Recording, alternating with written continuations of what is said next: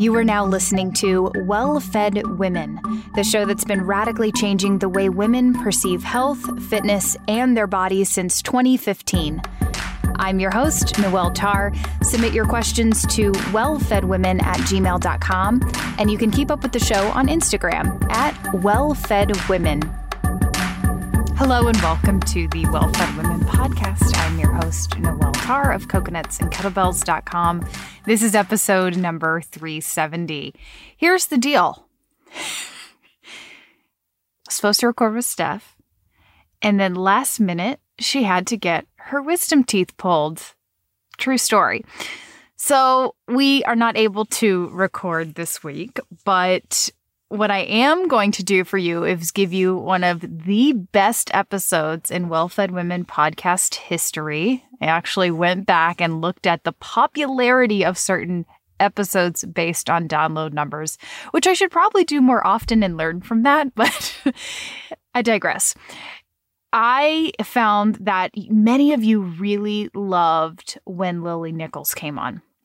And she is a wealth of knowledge. She is brilliant when it comes to both prenatal, but also postpartum and breastfeeding nutrition.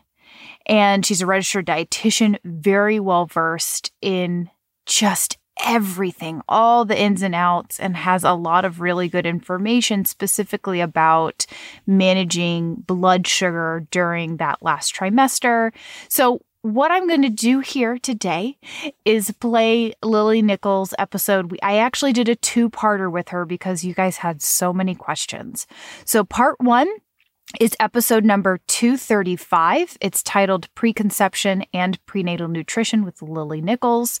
I will link to that in today's show notes, which you can always find by going to my website, coconutsandkettlebells.com, clicking podcast at the top, and then you'll see the most recent episodes. If you want to explore all the episodes, click on Explore All, and you'll be able to see all of the episodes.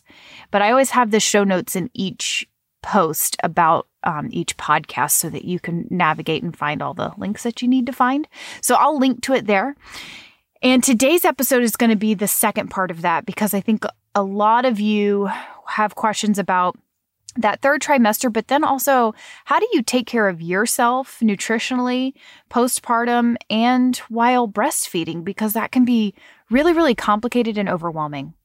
So if you don't know Lily, she is a registered dietitian/nutritionist. She's a certified diabetes educator, researcher, and author with a passion for evidence-based prenatal nutrition and exercise.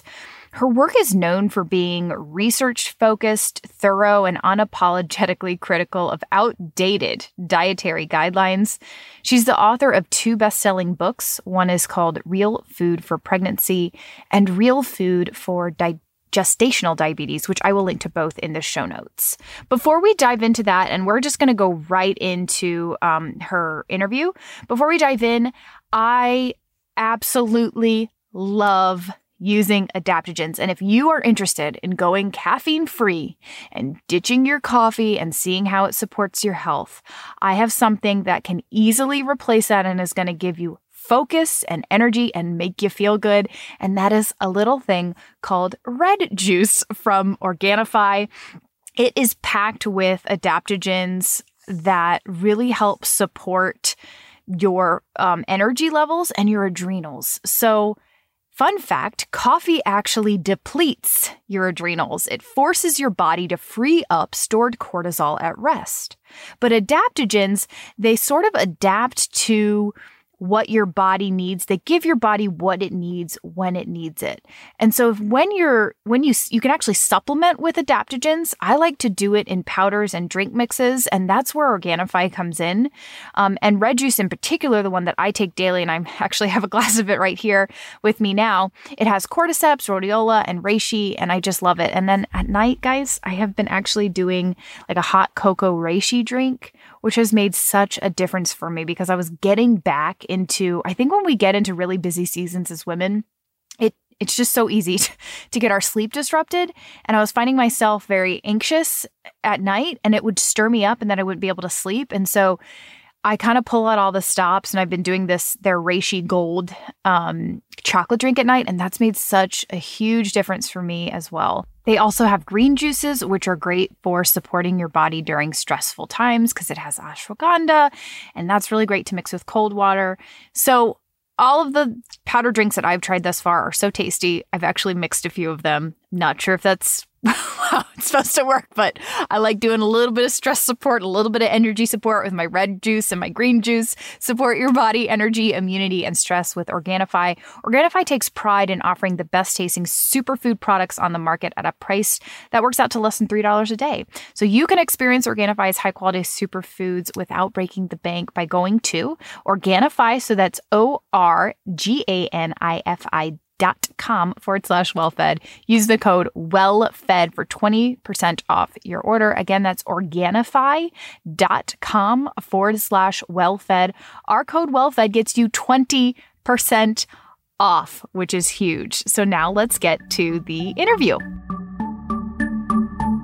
Today, we're going to be specifically talking about gestational diabetes. What happens if you do get diagnosed with that? What does she think about the glucola drink and that test that we all have to go through in our third trimester if we do get pregnant?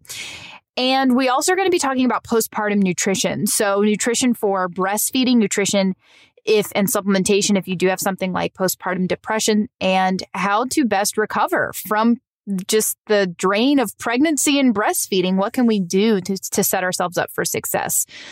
I'm not going to read through Lily's bio again, but I will mention she has 2 books, Real Food for Gestational Diabetes and Real Food for Pregnancy. We'll link to both of those in the show notes. Her website is lilynicholsrdn.com. She's a registered dietitian and a certified diabetes educator. Welcome again, Lily. Hey, thanks for having me back, Noelle. I'm super excited to have you back. And I know I say that a lot. I'm like, oh, I'm really excited. But today I really am. I Today it's true. I'm not faking it. I never am. But this is like, I think it'll obviously be really exciting for everybody else listening too. But it's really enjoyable to have somebody like you on who has just gone so deep into the research on such an important topic. And I love being able to pick people's brains. And I think that you're a brain that I would love to be able to pick probably on a weekly basis. Hey, what do you think? You may now get Instagram direct messages from me being like, hey, so I got this question and now it set me off and now I'm researching and I just need to know what you think. Just tell me what to do. Just tell me what to do. So yeah, I'm excited that you're here and we are really going to get into some more questions. And I'm so thankful that you've decided to spend 2 hours with me. So, hey. I'm happy. We're only recording for 1 hour today, though, right? I know. Yes. Yeah. These are two-part episodes recorded weeks apart. So yeah, because schedules. But yeah, so I'm thankful. So just to kind of summarize what we talked about last episode, we were really talking about preconception nutrition and nutrition for pregnancy, especially how to get through some of those really rough first trimester experiences where sometimes we're throwing up or we're nauseous. And it's really, nutrition's important during that time. And so we talked about supplements. We also talked about intermittent fasting. Now we are going to move into the third trimester. So the first question is, what are your thoughts about the glucola drink that my doctor recommends? Is it a good idea to do it to test for gestational diabetes?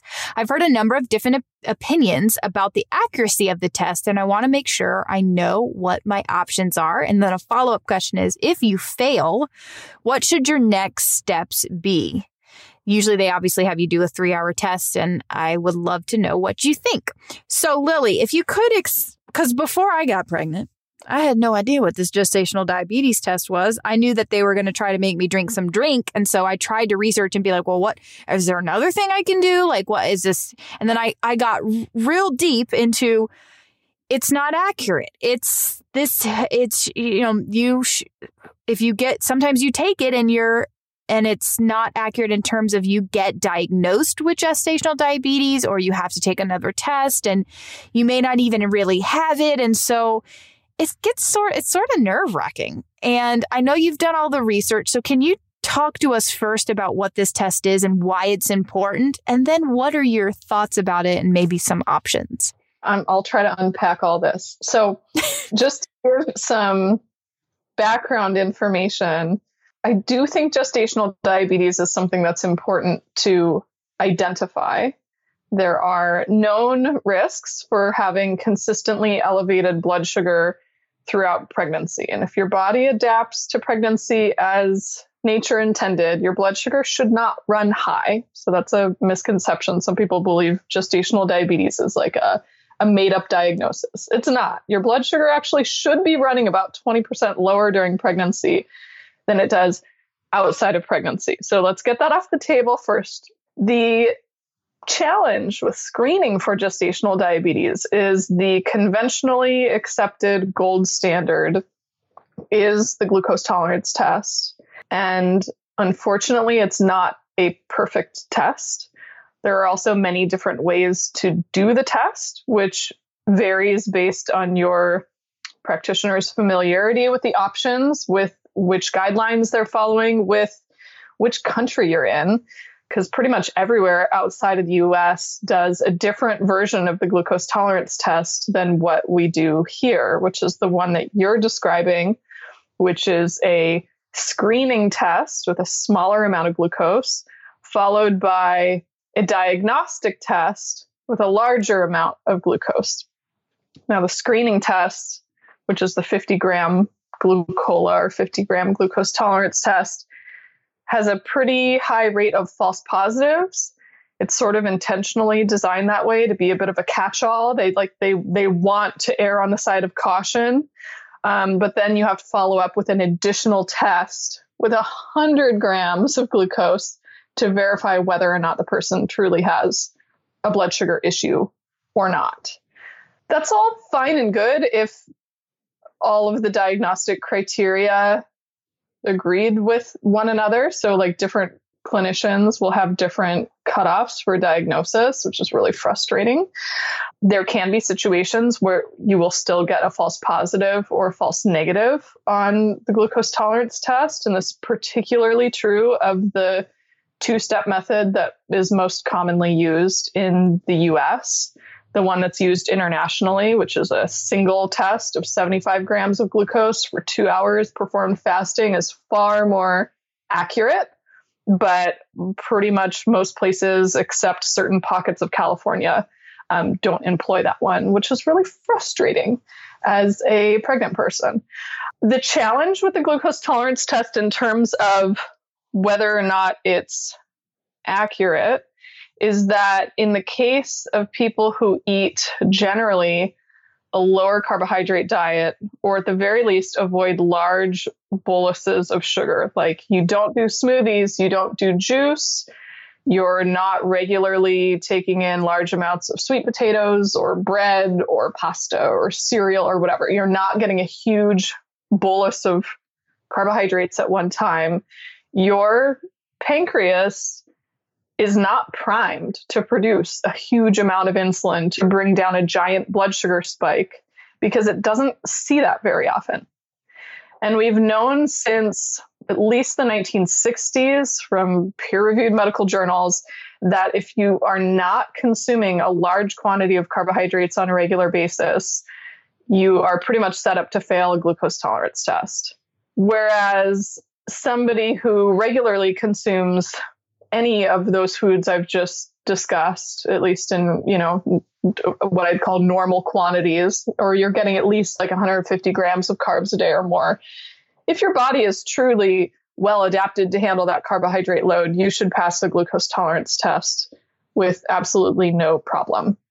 So I think it gets a bit tricky when we're in sort of like the paleo or low carb or keto kind of space, whether or not it makes sense for you to do a glucose tolerance test. And if you're going to do it, you do want to consume at least 150 grams of carbs a day for probably a week or maybe more before your test, so you reduce your risk of getting a false positive. That's in a nutshell the glucose tolerance test answer, but let me know if I can clarify anything, because I could talk about this topic for like probably 3 hours.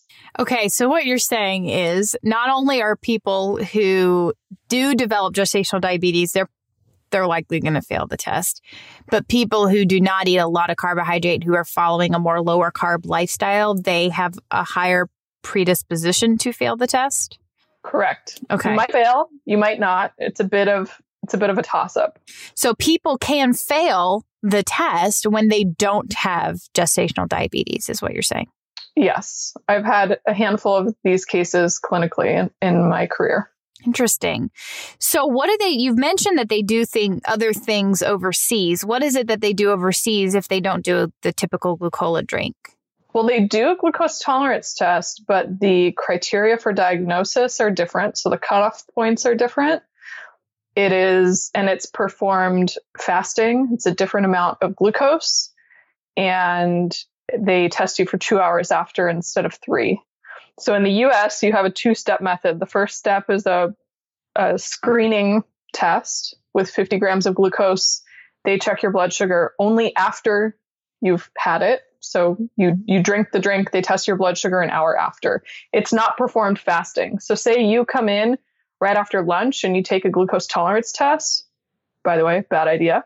If your blood sugar is started out higher because your body is still digesting the food that you just ate, then like you're pretty likely to fail your screening test, right?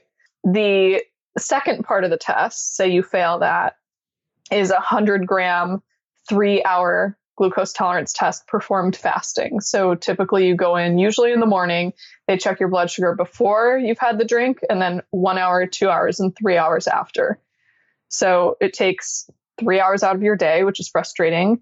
It's a lot of sugar, and it makes a lot of people feel like garbage, or you might even throw up or whatever. And the cutoff for diagnosis varies based on which diagnostic criteria you're using. There's several different options. And so it'll vary clinician to clinician, hospital to hospital. It's like all over the map. The one done internationally is 75 grams of glucose, performed fasting, and they check your blood sugar at fasting, 1 hour and 2 hours. That's it. It's a one-stop shop, and they have much more stringent diagnostic criteria. Interesting. So I personally have had so I've always seen midwives. So they've always had, which is very similar to being in an OB office. It's no different. It's not, I think people, when they think midwife, they think, oh, that's like a little bit more hippy dippy. It's not. I went into an office. They had ultrasound equipment in the office. I pee in a cup. I can get prescriptions written by midwives. Basically, they can do almost everything that a traditional OB would do. They do my pap smears, all that stuff. They just can't perform surgery. So they typically do have trusted OBs that they work with in case of situations like these, where if somebody gets diagnosed with gestational diabetes, when there's some sort of high risk situation, then you get referred out to somebody who's able to handle that, whether that's maternal fetal medicine or whatever. And so in my midwife office, I do think that they were a little bit more, they come prepared because they know that people want alternatives. So I was given the option on a piece of paper to eat food for the glucose test instead of doing the drink. And with my pregnancy with Stella, I was actually given the option to drink a drink that was dye-free. So it was just basically like sugar and water. Is it the test more accurate when you do food, and should you choose the food option? And if our practitioners don't give us options, alternative options, should we ask for it? Yeah. So let's unpack this. Let's talk about alternatives, because a lot of the alternatives that are offered, in my opinion, are not good. There are some good options, but we have to think about what is the test trying to measure, and then like what is the purpose of, like what is the purpose of the test? What are we trying to catch here? And that sort of helps you understand what might be the best alternative to go for or not. I mean, when people want to avoid a glucose tolerance test, and by the way, informed consent, you can decline anything you want. a lot of times it's due to all the junk that's in the actual drink itself, the brominated vegetable oil, the dyes, the whatever, or maybe even just the quantity of sugar that's in there, in which case many of these replacement options that people argue for that have the same amount of sugar as the glucola don't make sense, in my opinion. But yeah, you absolutely can argue for a dye-free version, like the lemon lime flavor is usually dye-free. You could even argue for just measuring out 100 grams of pure dextrose, which is another word for glucose, but you buy it as dextrose. So you need a food scale mixed with 8 ounces of water, follow the same thing. You're just getting pure glucose with none of the other nonsense in it, but you're testing the same thing. What is your body's response to a pure, very exact quantity of glucose? Otherwise, if you're doing some like wannabe version of that has approximately that amount of glucose or carbohydrates, but may or may not be pure glucose itself, you're not actually doing the test. There's a reason that they have the really strict criteria that they have, where it's like, okay, you're over, I'm going to make up a number, but like you're over 180. Okay, this is a problem. You're under 180, not a problem. If you're doing like a test meal, juice, a jelly bean test, all of those are an imprecise replacement for the glucola. Like the one study that tested the jelly bean test and found that it could be used as an alternative to the glucola. People don't realize they actually sent in the jelly beans of that specific brand to a laboratory to have measured so they could quantify the amount of glucose that was in the jelly beans. They didn't choose a serving of jelly beans that was 50 grams of carbohydrates. They chose a serving of jelly beans that was 50 grams of simple sugars.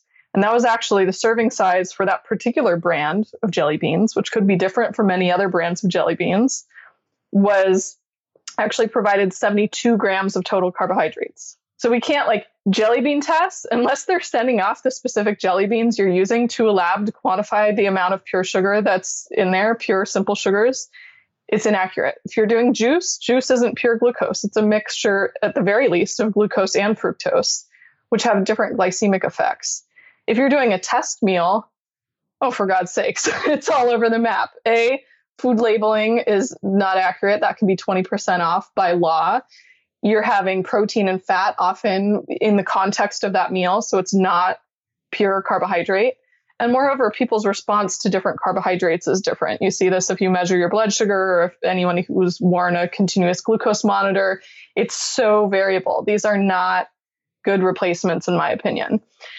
My choice on a replacement test would be to just measure your blood sugar at home with a glucometer for 2 weeks before meals, like first thing in the morning fasting, and then after meals. It's usually at either 1 hour or 2 hour. I prefer the 1 hour mark. And then compare those numbers to the cutoffs for gestational diabetes. And in my opinion, also what studies have shown is a normal blood sugar range for people who don't have any health concerns, blood sugar issues, gestational diabetes, anything like that during pregnancy, and see where you fall. The reason that testing your blood sugar at home after actual meals can be helpful is that you might identify that there's certain meals that are like not so great for you, and you have some actionable information. But moreover, you're actually measuring something that matters, which is your blood sugar levels on a regular basis. It doesn't matter what a single time point reading is on a glucose tolerance test. If, say, you get a false positive, but then you start testing your blood sugar and all of your readings are within normal, even when you're eating high carbohydrate options, then like that just shows you that the glucose tolerance test was not accurate in your particular situation. Whereas I've had some people who barely fail a glucose tolerance test, like they're 1 point over on, say, the fasting reading. And if they go out for Thai food, their blood sugars are in the 200s, which is like more than double where they should be. That is a person who might be missed by certain diagnostic criteria, depending on what their practitioner is using, but really probably has like undiagnosed type 2 diabetes, you know? So it's like the numbers that you actually get during the day give you so much more information than just a single test. And then I do want to mention one other option before we wrap up this part, which is a hemoglobin A1C, which is a test that measures your average blood sugar, at least in the context of like outside of pregnancy or early pregnancy, for about 2 to 3 months. So studies have shown that if you measure a first trimester A1C, and it needs to be a first trimester A1C, if your blood sugar is in the pre-diabetic range, which is anything 5.7% or higher, the likelihood that you're going to fail a glucose tolerance test, in other words, the likelihood that you have gestational diabetes or will develop gestational diabetes, is extremely high, especially as you get to A1Cs at 5.9% or higher. If you're in that range, the chance you'll fail glucose tolerance test is 98.4%. So essentially, we're identifying prediabetes that was going on before pregnancy that's just going to continue to get worse over the course of the pregnancy. And we call it, quote, gestational diabetes. But that's really what we're seeing. And that's actually the majority of gestational diabetes cases that we see, is not something that's like a random phenomenon of pregnancy. There was a pre-existing blood sugar issue that only becomes apparent or is only diagnosed in pregnancy. So in the state of California, with the California Diabetes and Pregnancy Program, for which I used to work for, we recommended screening with A1C universally across the board first trimester. If you were 5%, if you were 5.7% or higher, you were, quote, treated as if you had gestational diabetes for the remainder of your pregnancy. And then you have 2/3 of your pregnancy to learn how your body responds to different foods, to understand your, blood sugar response to a pasta meal versus a meal with vegetables and steak or whatever. You can actually take action and prevent a lot of the complications that tend to coincide with gestational diabetes or develop as a result of elevated blood sugar, because you have 2/3 of your pregnancy to take action versus like the last trimester or like the last 2 months or the last month, depending on when you did your screening. So that's a huge tool that we can use. And I recommend people just get an A1C first trimester across the board. You don't have to fast. It just can be added to your first trimester blood work, and that's it. And you can understand your potential relative risk for having blood sugar issues and decide to take action on it at an earlier time point. Now, if you pass the hemoglobin A1C, so say you're 5.6 or below, it doesn't mean you won't develop gestational diabetes. Like, that could still happen. So you do want to choose a screening option for later on in your pregnancy. A1C becomes inaccurate later in pregnancy. You really can't rely on it as a diagnostic measure for a number of reasons. But it does give you sort of like a relative risk. So you can sort of make an informed choice on how to go about the rest. So what is a good A1C number? Say somebody gets that taken in their first trimester. What would they be hoping for? Well, I mean, technically anything that's 5.6% or lower is good. I mean, the closer we are to like the low fives, like 5.4, 5.3, 5.2, the better. But technically like 5.7 is the cutoff. So. And it sounds like what you're saying is gestational diabetes is, of course, it's an important thing to screen for. It's important to know if you have gestational diabetes because severe complications can come from that. And so we want to be able to accurately test it. The best way to do that is to test your own blood sugar at home. That is what I've done with both of my pregnancies. It wasn't that hard. Was it super convenient? Not really, but neither is going in for a 3-hour test and being misdiagnosed with gestational diabetes. And I really wanted to know what my blood sugar was, fasting, and then 1 hour post each meal. So I was taking it 4 times a day, recording it, and then took it into my midwives. They didn't have that as an option. I asked for it. They said yes, of course. And I said, this is what I'd like to do. What would you like me to do? What numbers do you want from me? And how do you want me to give them to you? Can I send you an email? Is it something I can write down on a piece of paper? And it was just an email. And so that is how these numbers look great. So then we moved on. It was never talked about again. And I'm sure that you have a lot of information about what numbers are good and what numbers aren't so good when it comes to fasting versus post-meal blood sugar. Is that right in your book? That's correct. Yeah. Okay. So chapter 9 of Real Food for Pregnancy has all the information on your options for screening for gestational diabetes, the pros and cons, and a lot more detail than what we just talked about. Yeah. And also the blood sugar level targets for pregnancy as well. Yeah. Got it. Yeah. And that's so helpful too, because I was evaluating while I was taking my blood sugar, I was evaluating, my own personal responses to it based on what the number that I was getting. And I did this, and then we interviewed Rob Wolf on, and he was talking about his this idea of individual carbohydrate tolerance, which I think is really fascinating to think that, for so long it was like avoid carbs, carbs are bad. And then it was, I was in an extreme situation where I had somebody who, in my CrossFit gym, who owned the CrossFit gym, who wouldn't even eat an apple. He did not think you should have any sort of sugar or carbohydrate in your diet, period. And, it's easy to get caught up in that. And then you kind of come back to, maybe we all have individual responses to this. Maybe it's not one size fits all. And maybe carbohydrates aren't really bad. We just need to test our own individual tolerance to that. Because if somebody eats carbohydrates in their diet, that doesn't mean that they are experiencing a ton of inflammation in their body. Their body can respond and manage that pretty well. That's a possibility. Yeah. So it was really fascinating to have him come on and talk about that and say, I responded terribly to rice. I don't remember exactly what he said, but, just an example I responded terribly to rice, but I actually had a really positive response and my body handled beans really, really well, or handled corn really well. That idea to me is really next level. I think that's so cool. And that's the kind of information that you get if you do something like test your own blood sugar in your third trimester, because honestly, you should be, I think that's important to know. We should know how our body's responding to the carbohydrates that we're eating, especially in the third trimester. So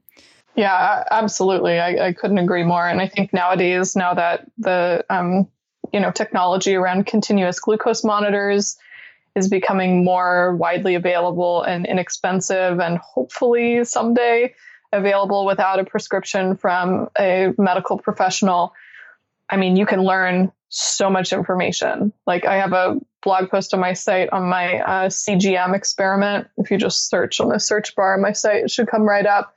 And it's fascinating to see what carbohydrates do you tolerate well, which ones don't you tolerate well. So like Rob, I don't tolerate rice all that well. Oatmeal is a disaster. Beans are fine. Real naturally fermented sourdough bread. Yes, it has wheat and gluten. Oh my God. A piece of that in the context of a whole meal, totally fine. Potatoes in the context of a whole meal, totally fine. It's really variable on the specific source of carbohydrates. And that's something that we can't predict. The studies on it are, that people eating refined sugar and refined carbohydrates are going to have a not so favorable response in their blood sugar readings. They've done CGM experiments on people without diabetes. They give them cornflakes and milk. 80% of them spike into either the pre-diabetic or diabetic blood sugar ranges. These foods are probably a mismatch to our physiology. They're just overly processed, refined grains are no bueno. When it comes to some of these whole food sources of carbohydrates, though, you see a pretty significant difference, person to person, on what their response is going to be. And I think that's something that you really only learn by testing your blood sugar yourself over a period of time. BlueBlox, which makes the best blue light blocking computer glasses, Sleep Plus glasses, and red and yellow light bulbs on the market, has just launched a line of anti-radiation earphones, laptop mat, and harmonizing stickers. Yes, these are high-quality EMF blocking products that block up to 99% of EMFs, or electromagnetic fields. So electromagnetic fields are invisible areas of energy, also known as radiation, that are produced by electricity, specifically power lines, Wi-Fi, electronic devices, etc. Now, here's the deal. Yes, there still needs to be more research done on the long-term effects of EMF exposure, especially over time. However, some people like myself find that they are very sensitive to EMFs in the home. For example, we started getting more and more Bluetooth items in our home, but as our home got smarter, I was getting more and more headaches and feeling more and more stimulated and was like having problems sleeping, and I just couldn't pinpoint what was going on. So we stopped using Bluetooth light bulbs and appliances. I gave up my AirPods, which was very hard for me to do, but I saw a direct correlation with how long I was wearing my AirPods and headaches and brain fog, and we started turning off the Wi-Fi at night, which really helped. For me, it's helped tremendously, and now I block EMFs as much as possible with BlueBlox Air Tubes, their laptop mat, which I have under my computer right now. And I have tried so many EMF blocking products before BlueBlox, just like I tried a lot of blue blocking glasses. And in terms of quality and effectiveness, BlueBlox is where it's at. It is worth it to make an investment and make it once and to know that it's actually working. So I recommend everybody go get a laptop pad, especially. Air tubes are really important. The harmonizing stickers are important. It can really make a difference. Our link is blueblocks.com/wellfed. Our code is wellfed for 15% off, which is actually a really, really good deal. Do one big order. Get yourself some blue blocking glasses and also get, a laptop pad and some air tubes. And maybe some red light bulbs for your nightstand like we have. Again, that's BlueBlox, BLUBLOX.com/wellfed. Our code is wellfed for 15% off. If somebody does get diagnosed with gestational diabetes, how do they go? Is there hope? How do they go about managing that and keeping their body healthy and their baby safe? Oh, yeah. I mean, my whole first book, Real Food for Gestational Diabetes, is like let me talk you off the ledge. The health of your pregnancy and the health of your baby are not like in the toilet because you've got this diagnosis. This is what we do. This is how food affects your blood sugar. This is how we manage it. These are your options. Take a deep breath. We'll work through this sort of situation. Absolutely. If you are diagnosed with gestational diabetes and you learn how food affects your blood sugar and you're able to maintain, for the most part, for the majority of your pregnancy, or from the majority of the time that you've found out, that maintain blood sugar levels in the non-diabetic range, you're at no higher risk for any of these complications as somebody who does not have a label of gestational diabetes. So it doesn't automatically mean that you'll have a big baby. It doesn't automatically mean you'll develop preeclampsia. It doesn't automatically mean that you'll have delivery complications and your baby will have low blood sugar at birth. It doesn't automatically mean any of those things. It also doesn't automatically mean that you'll be put on insulin or medication, although that depends on the quality of nutrition advice that you're given and put into practice. So it's absolutely possible to have still a very beautifully healthy pregnancy, regardless of having this label. So I'll say that first and foremost.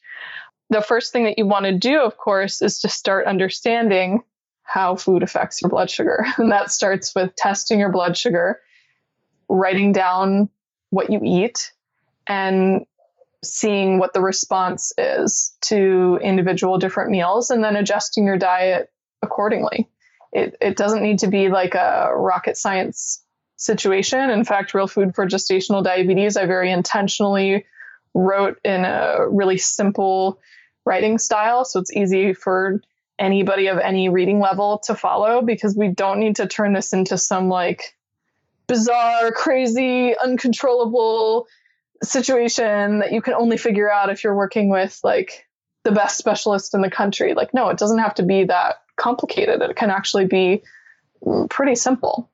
So what kind of things, so people really, your recommendation is to do the testing and then eat the foods that don't cause your blood sugar to spike your blood sugar. Exactly. So a lot of the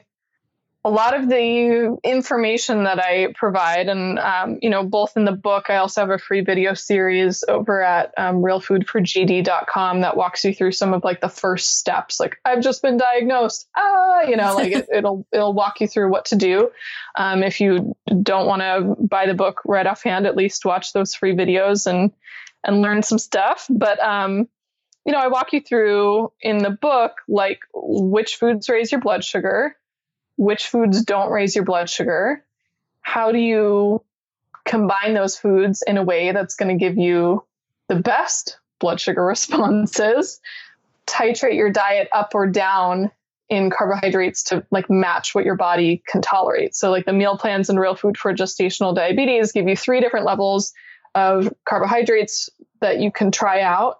And it shows you exactly how to like adjust up or down from one of the plans to the other plans, which seems like this should be the standard across the board, by the way, but like this is not the way that conventional diabetes, gestational diabetes training is done. The way that they do it is they give you one meal plan, they calculate your calories, they give you a meal plan with a minimum quantity of carbohydrates, because of course we have to follow the dietary guidelines, which are 45 to 65% of your carbs, of your calories coming from carbohydrates. So a high carb diet, you got to meet this minimum amount of carbohydrates. And if your blood sugar is high, too bad, you're on medication and insulin. And my approach is your blood sugar is too high after having that. Okay, let's titrate your carbohydrates down. Oh, your blood sugar is perfect after that meal. Well, how do you feel? Was that enough food for you? Did you feel satisfied? Was everything good? Stay there. Did you feel like you could eat more food? Do you need to, gain a little more weight? Like, sure, you could maybe go up a little bit on your carbs, but it's not this one size fits all situation. It's very much individualized to the person. I love that. Let's talk about blood pressure, blood sugar, and then we're moving on to blood pressure. I have struggled with pregnancy-induced hypertension. I know the Brewer's diet is recommended by some for dealing with these type of issues. What have you found is the best way to keep blood pressure in check, especially later in pregnancy? So blood pressure is a bit of a tricky situation in pregnancy, because there are some nutritional factors that can play a role in your blood pressure, for sure. And I have a whole section on this in Real Food for Pregnancy on high blood pressure. However, I do want to say before we go into this is that there's been pretty extensive research into the origins of high blood pressure or preeclampsia in pregnancy, and they still don't have perfect answers on how to prevent or treat it. So it is something where, yes, we know that nutrition and lifestyle can play a role. Is it always 100% effective or 100% preventative, like fail safe? Not necessarily. Like some of it could go all the way back to like the implantation of the placenta from like very early on, or the development of the umbilical cord, or some genetic or epigenetic factor that we don't fully understand. So I don't want people to like beat up on themselves. It's kind of like the gestational diabetes thing. Like there's things we can do to try to prevent it or mitigate it, but it's not always 100% manageable with food and lifestyle. So I want to throw that out there.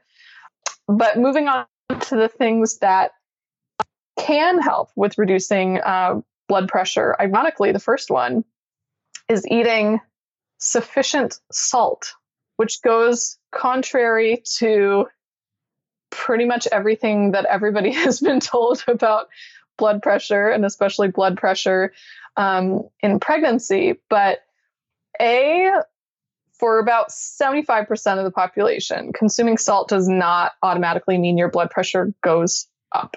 for most people, it actually does not change their blood pressure in a negative way. In the context of pregnancy, your need for electrolytes, which includes salt and the sodium and chloride that are in salt, increases. And there's been research dating back to the 50s where they actually treated preeclampsia, which they called toxemia back in those days, with a high salt intake. They had women measure, I believe it was four heaped teaspoonfuls of table salt every day and made sure that they ate all of it.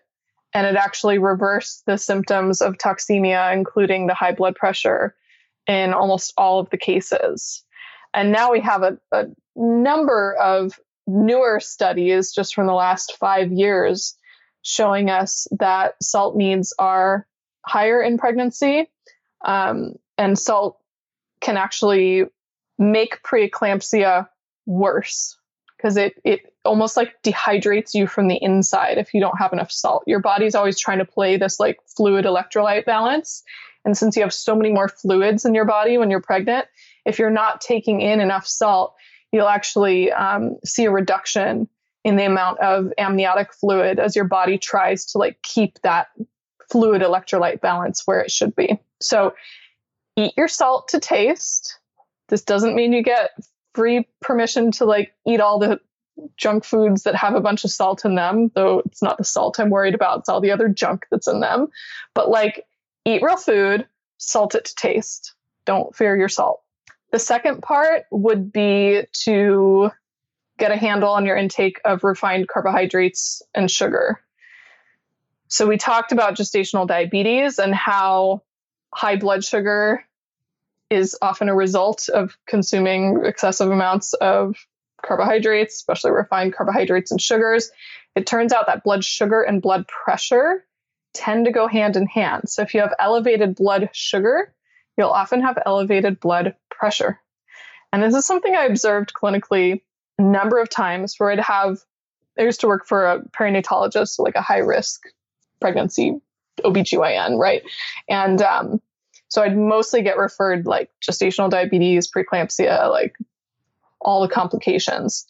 And when I do a diet recall on the people who had preeclampsia, it was almost always like the same sorts of things that the ladies with gestational diabetes were eating.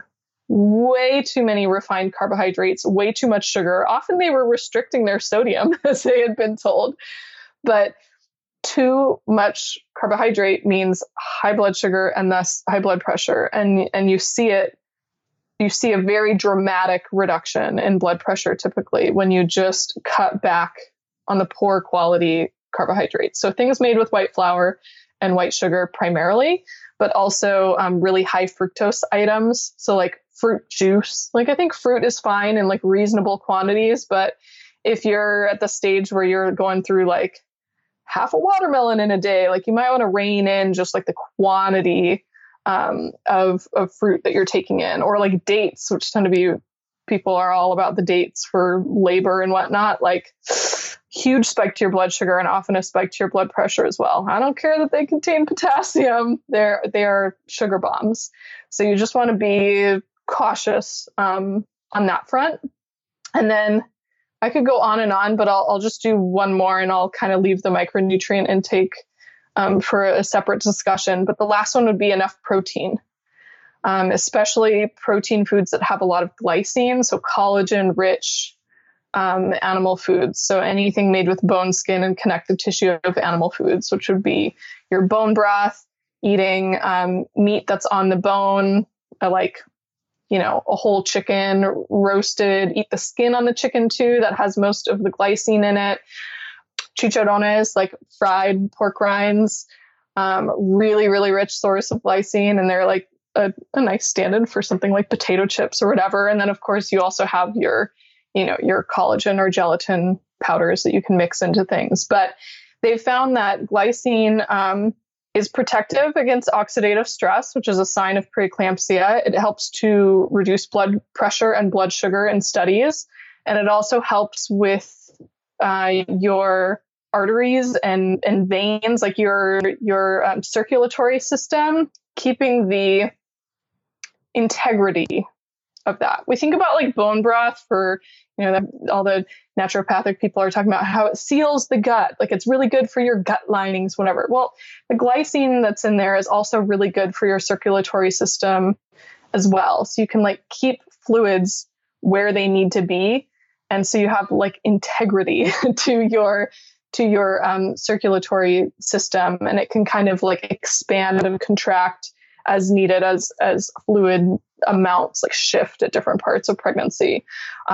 So definitely enough protein, enough glycine. That's interesting. That was a good tip. Can you talk about the best foods, supplements, and nutrition immediately post-delivery for recovery?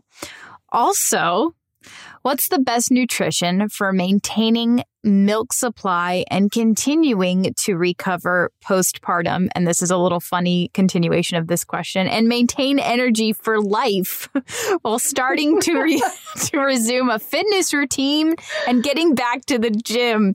She's about to have her first baby next month. So I think she's a little, it's funny. It's like energy for life. Like, how do I just maintain my energy? So let's make this a two-part question. Okay. One, foods and supplements for that immediate postpartum experience where we are just tanked. We've had a long pregnancy. We're tired. Yes. There's a newborn. We're not sleeping. And then extend that out for us. And what should that look like long term, especially within the considerations of maintaining a milk supply and our energy? Okay. So, let's dive in. I actually just published a big, long post on my blog called Real Food Postpartum Recovery Meals that people should check out. But if you do have my book, in Real Food for Pregnancy, chapter 12 is all fourth trimester stuff, where we talk all about the food and the breastfeeding and all the considerations for recovery and nutrient repletion and yada, yada, yada. So it's all, I'll give you the highlights here, but there's there's two lengthy resources you can go to check out. First of all, the foods to enhance your postpartum recovery are oftentimes the same things that enhance your fertility and enhance your health and nutrition over the course of your pregnancy. So we don't have to try not to overthink it. It's kind of all the same thing. I've started using the hashtag real food is real food because people are like, well, what do I eat for XYZ? Well, what do I eat for this? So what do I feed my toddler? Well, it's like the same stuff is good for all the things, first of all. So don't overcomplicate it. What I will say is that we can learn a fair amount from the types of foods that were really emphasized in a lot of traditional cultures. And if you look at the postpartum traditions globally, you see quite a bit of overlap. And probably the number one thing that you see repeated from, the Middle East to Asia, to Africa, to South America is soups, stews, and curries, especially those that are made with bone broth. And to come back to the collagen thing that we were just talking about, you need a heck of a lot of collagen, A, in pregnancy, but B, for postpartum recovery as well. And that's because you have a lot of tissues that are readapting that have stretched to like unimaginable sizes over the course of your pregnancy. I mean, your uterus at term contains 800% more collagen than it did when you weren't pregnant. I mean, your uterus goes from the size of a pear to the size of a watermelon. It's just absurd, like defies logic. And postpartum, that your uterus needs to completely remodel and shrink back down to its original size. You have a massive wound left by the placenta. You have had a lot of connective tissue that stretched to allow your belly to grow to the size that it did, in addition to the skin that stretched, which has a lot of collagen. Your breasts are going to stretch even more postpartum as your milk comes in, you get engorged.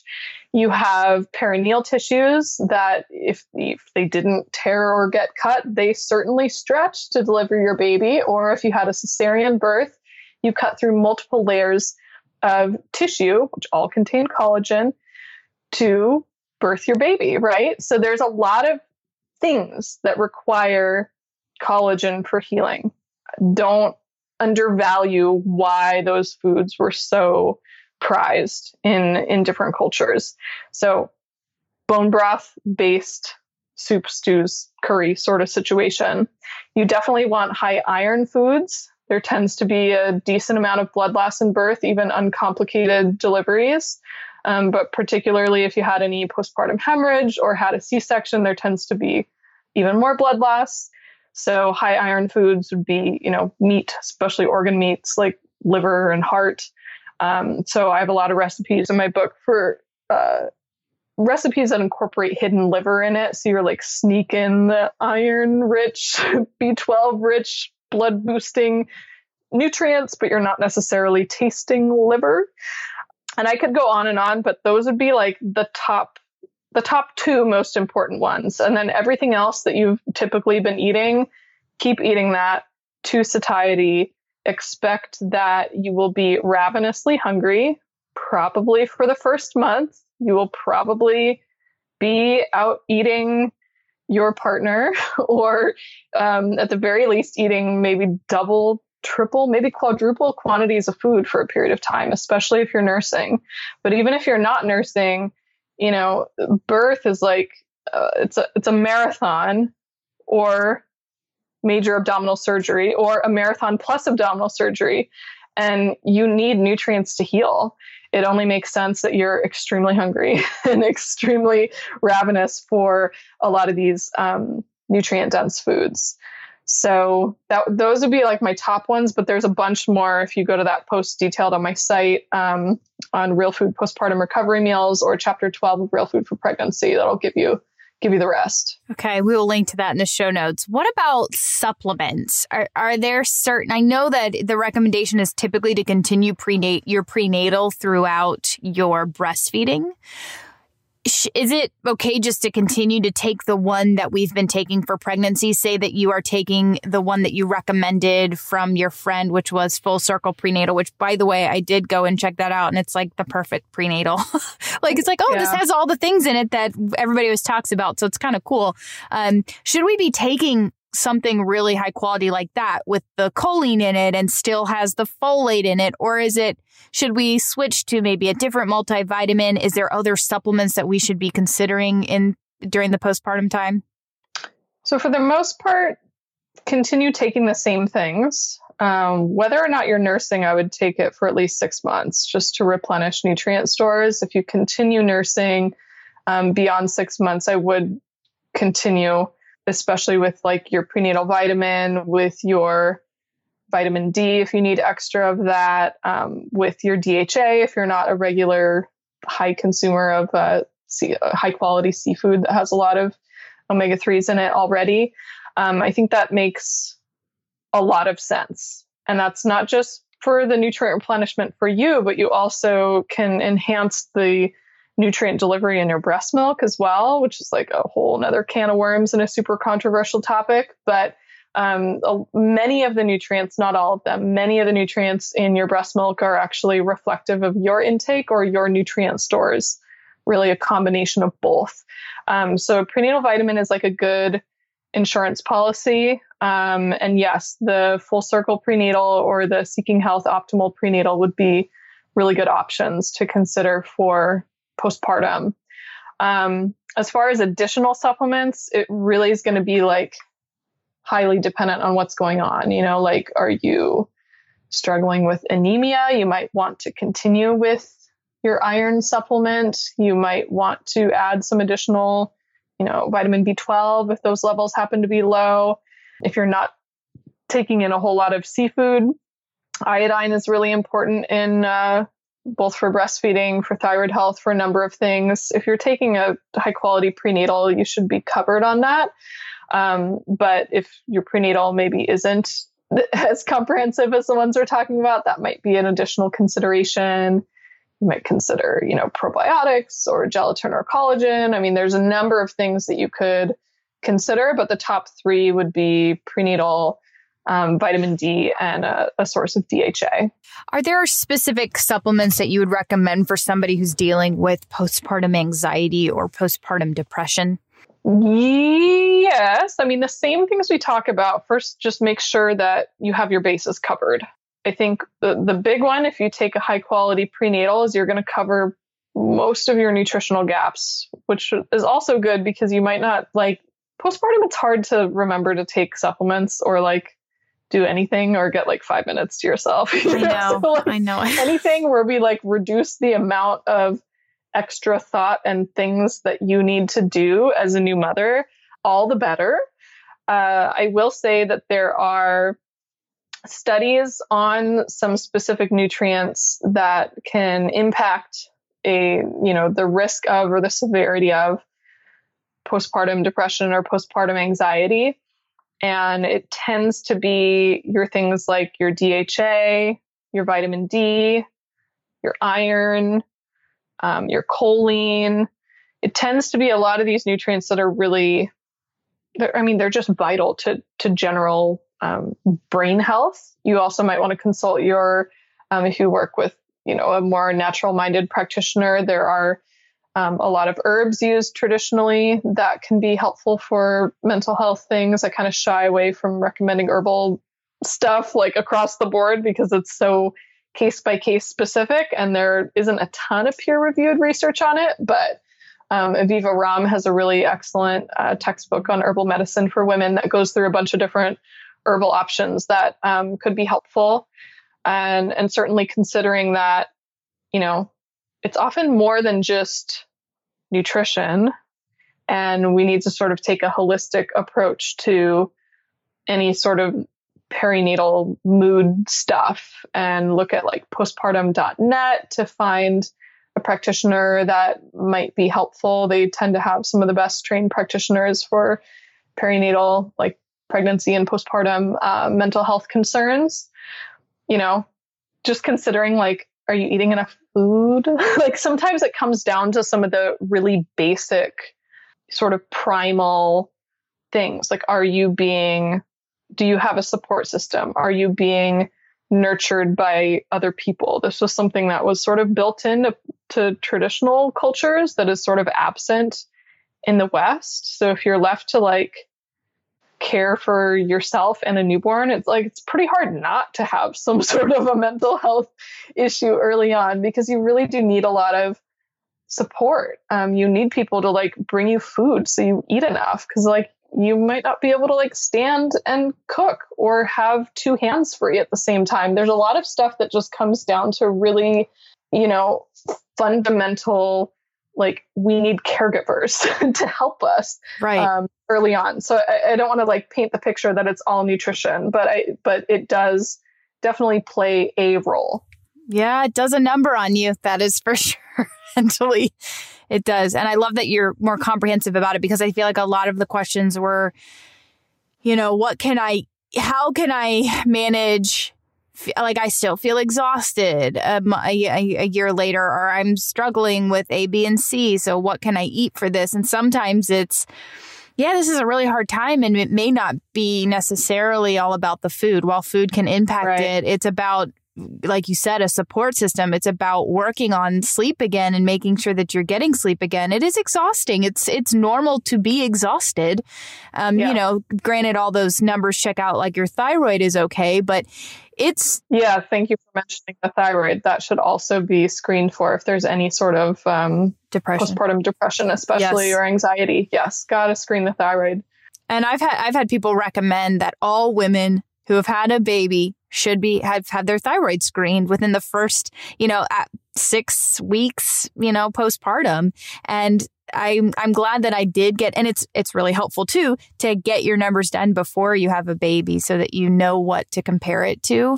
But even if it's not a thyroid issue, it's still exhausting. It's draining. It's draining on your adrenals. It's draining, and it takes a while to build from that.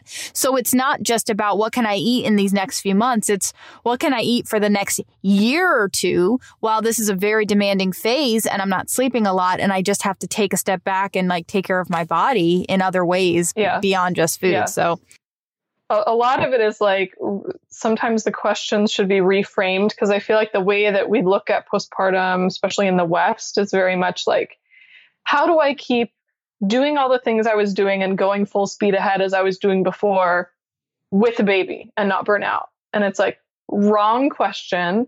How do we slow down, take a step back, consciously do less, and make a choice to the things that we are doing be things that are like filling our cup and being more self-care focused. So we're a little bit less in survival mode at all times postpartum. This should really be where the focus is. And a lot of those cultural practices sort of forced you to do that. And nowadays we don't have that. It's like the opposite. It's like, how do you get back as quickly as possible?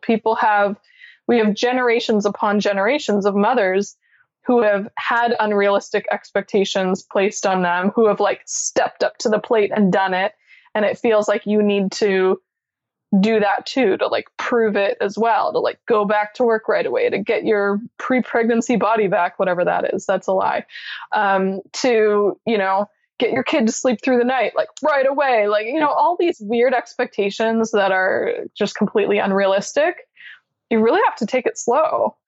And that's a hard pill to swallow when we're all, really go-getter, independent women who want to do all the things. It's like, it's hard to acknowledge that you can't do all the things and to instead choose like a few things that you're going to do, and step back from the other stuff for a while you heal. And that includes, I know I didn't address the exercise one, but that includes exercise as well, to really honor where you are in your healing process and not push yourself too quickly to like reach some sort of a physical exercise kind of a milestone postpartum, because there's a lot happening with your tissue recovery that simply takes time. And it's not always a matter of like, you have a problem because you did something wrong or you jumped back into exercise too quickly. But like literally the research shows it takes a full year for your pelvic floor to return to pre-pregnancy function-ish postpartum.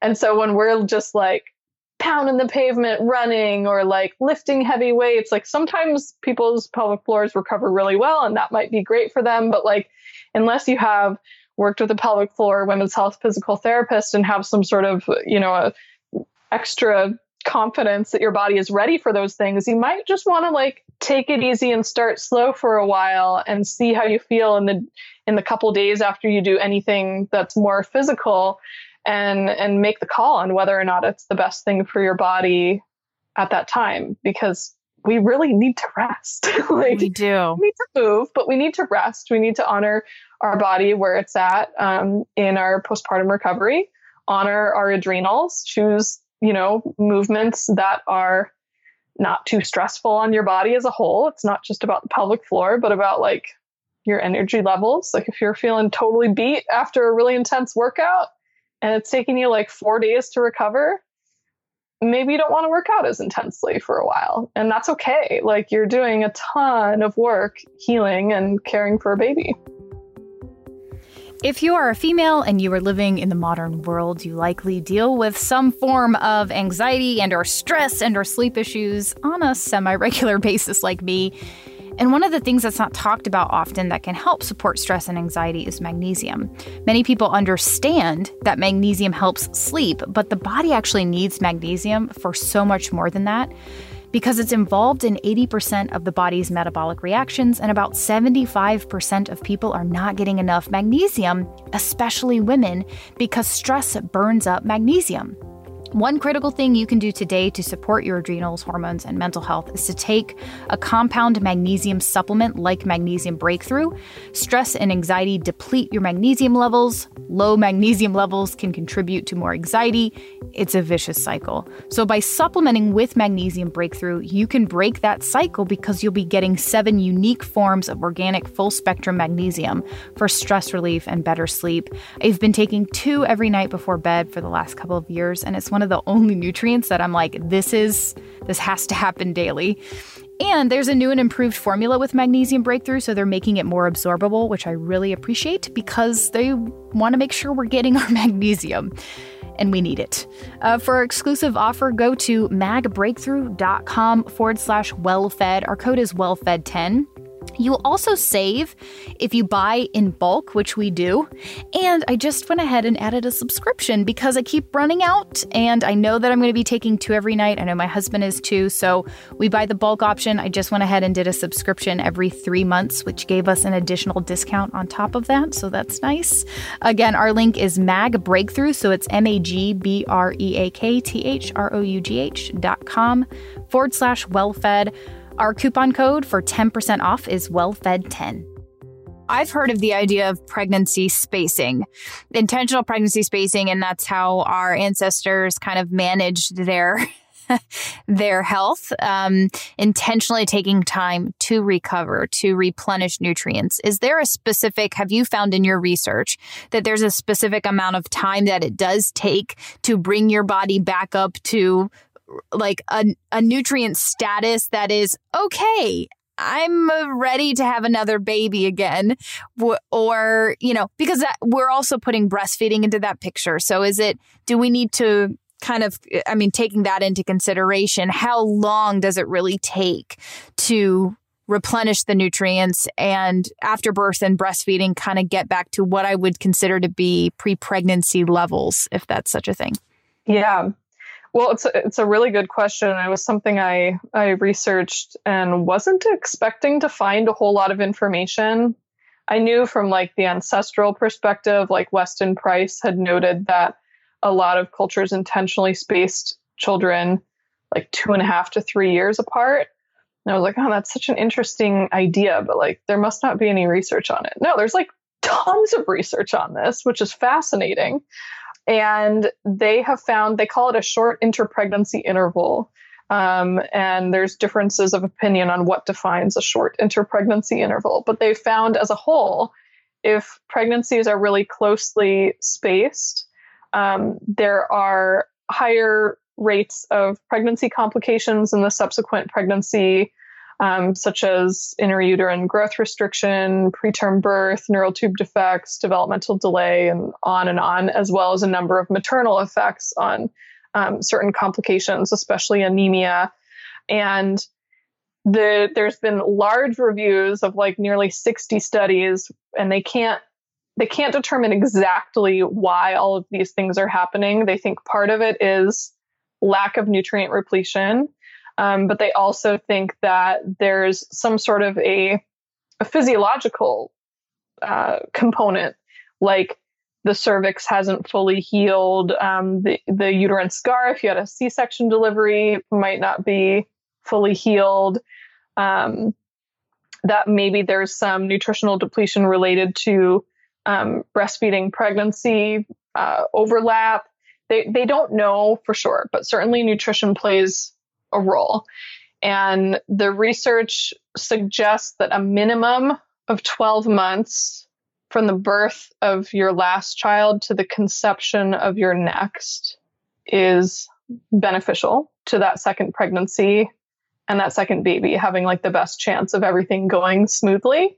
There is also research suggesting 15 months or ideally 18 months elapsing before you conceive your next is ideal.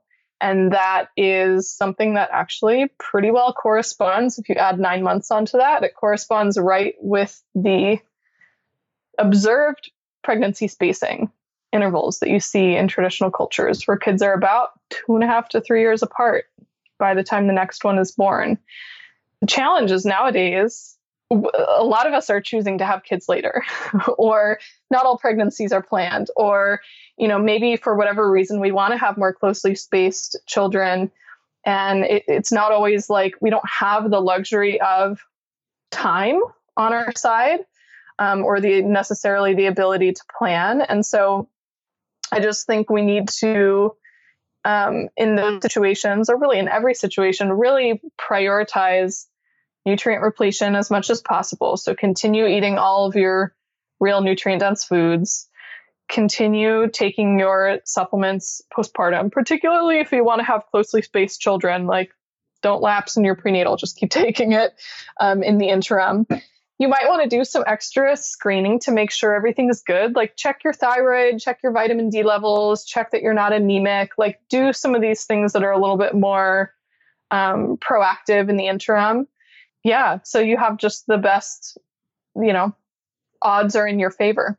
We're lucky that we live in a time where it's like most of us are not, at least probably the listeners of your podcast are not people who are like struggling with just getting enough calories in, for example. We're not in like this hunter-gatherer, feast or famine sort of situation. So I think nowadays, like, we do have some of these resources available to us to make it okay to have more closely spaced children, but it's just something to really like think about if it's within your means to plan pregnancies a little more with a little more time in between. Or if not, just really buckle down on the nutrient repletion. Did you happen to see any research about its effect on triggering autoimmune conditions like Hashimoto's, for example? In mother? Having closely spaced babies. I know you were talking about some of the impacts of that and the known causes. Yeah, I did not see that specifically in terms of autoimmune thyroid conditions. However, we do know the more pregnancies, autoimmune thyroid conditions are often triggered by pregnancy or in the postpartum experience. And if you had something going on beforehand, it's likely to circle back the next round and come back. But I think theoretically you could make a case for it, especially with the nutrient depletion component, because there's a lot of nutrients involved in thyroid regulation. Also, your thyroid is just very, very strongly correlated with your adrenal function and just like stress and exhaustion as a whole. So it makes sense that your thyroid would kind of be out of whack when you're not sleeping through the night for a very long period of time, unfortunately. And also when your nutrient demands are a lot higher. So, you have like iron, vitamin A, vitamin D, zinc, iodine, selenium, DHA. There's a number of nutrients that are really heavily influence the health of your thyroid gland that become depleted over the course of pregnancy and lactation. So you combine that with the sleep deprivation and the stress of caring for a kid. And then say you get pregnant again, you have a young kid and like, dude, I'm currently pregnant with my second. So I know how tough it is with a toddler, and also being pregnant it is far more depleting of your energy. It's kind of a recipe for thyroid issues, really. I don't know if they're always entirely avoidable, but certainly it's one of those things where you continue to try to like stack the deck in your favor and avoid it if possible.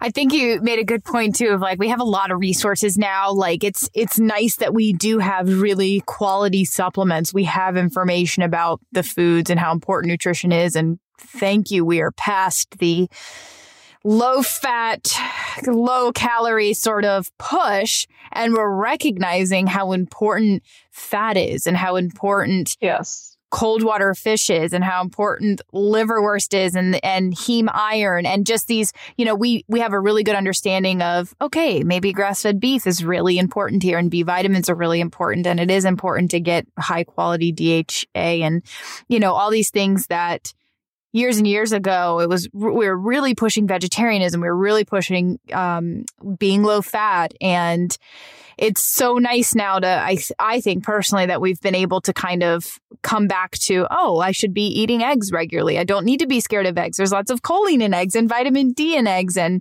we're teaching people about getting smart sun exposure and getting, that vitamin D. And I think that that's, of course, going to make a huge difference. But at the same time, our stress level as a whole as a society is going up.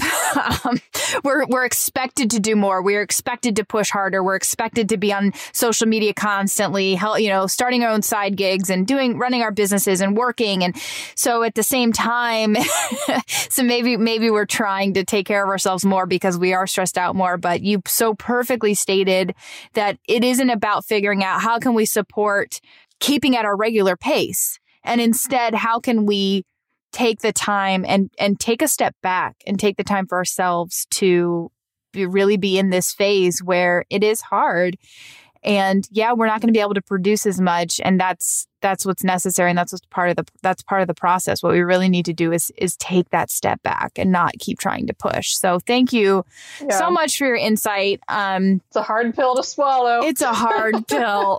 It's not the pill we want to take, but sometimes it's forced upon us, And so I think the goal is to take the pill before it's forced upon you, because if it's forced upon you, it's very hard to come out of that.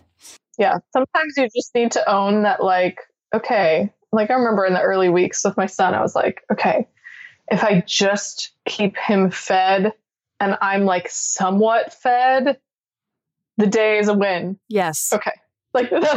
That's all I'm going to do. And slowly over time, it gets easier to do a few more things, but it's when it feels like such a stretch to even try to get a load of laundry in the washing machine, you're doing too much. Yes. So this pregnancy has been all about postpartum planning, because I am planning to be, by Western standards, completely unproductive for a really long period of time. Yeah. And prepare myself to be okay with that. And that's hard. My whole pregnancy was planning, how was I going to have enough food to feed my toddler? That's my meals in the freezer were quick and easy things I could pull out and feed Stella, because she eats a lot, right? So I would put a ton of rice in a bag, and I still have some of those frozen, and a ton of meatballs in a bag, and I have those frozen. And it's funny how things change. It's I need to be, how can I survive? I need to make sure that I have food to feed my kid, So it's just okay, as long as I can feed her, because that's really the most stressful thing at this moment is she eats all the time. So it's both of us eating all the time. How can I make sure I feed her and me? Yeah. It's the bare essentials. I mean, it comes down to the basic, Maslow's hierarchy of needs. Yes. You're at the bottom of the hierarchy for a while. And it really just having food prepared is amazing. The greatest thing ever. It's amazing. Well, good luck. I'm excited. You're going to have your second soon. We'll definitely keep in touch with you. Everybody go follow her on Instagram. It's at Lily Nichols RDN, correct? Yep. Okay. And then your website, you've got tons of awesome articles. We're going to link to the article that you mentioned in the show notes. We'll also link to her 2 books. Anything else you want to add? Anything else you're doing that we should be on the lookout for? Any new books in the works? Not yet. Okay, stay tuned. I started writing Real Food for Pregnancy at 10 months postpartum. So maybe check in a year or so for now. And maybe, just maybe, I'll have a little brain power back to work on another project. We'll see. Perfect. No, the soonest thing I'll probably come back to is some more continuing education webinars in the Women's Health Nutrition Academy, and just trying to not completely be lost from the interwebs for the next year. I don't know. We'll see. No promises. It'll be a challenge, but you'll do great. And you have so much awesome information on your website already and on your Instagram already. So there's lots to inhale if you need it. And of course, if you haven't listened to part 1 of this podcast, go listen to it. And this has been such a wealth of information for so many women, and you've already written the book. So if you're gone for a year, we will be okay, and we'll still be buying your books. So well, thank you. Yeah. And thank you so much for being on and taking the time. For more from Lily Nichols, go to lilynicholsrdn.com. For more from me, go to coconutsandkettlebells.com. You can buy Coconuts and Kettlebells, the book, by going to coconutsandkettlebells.com/book. It's also on Amazon. You can easily search it there. Thank you guys for spending time with us. It's a joy and an honor to spend time with you. We will talk to you next week.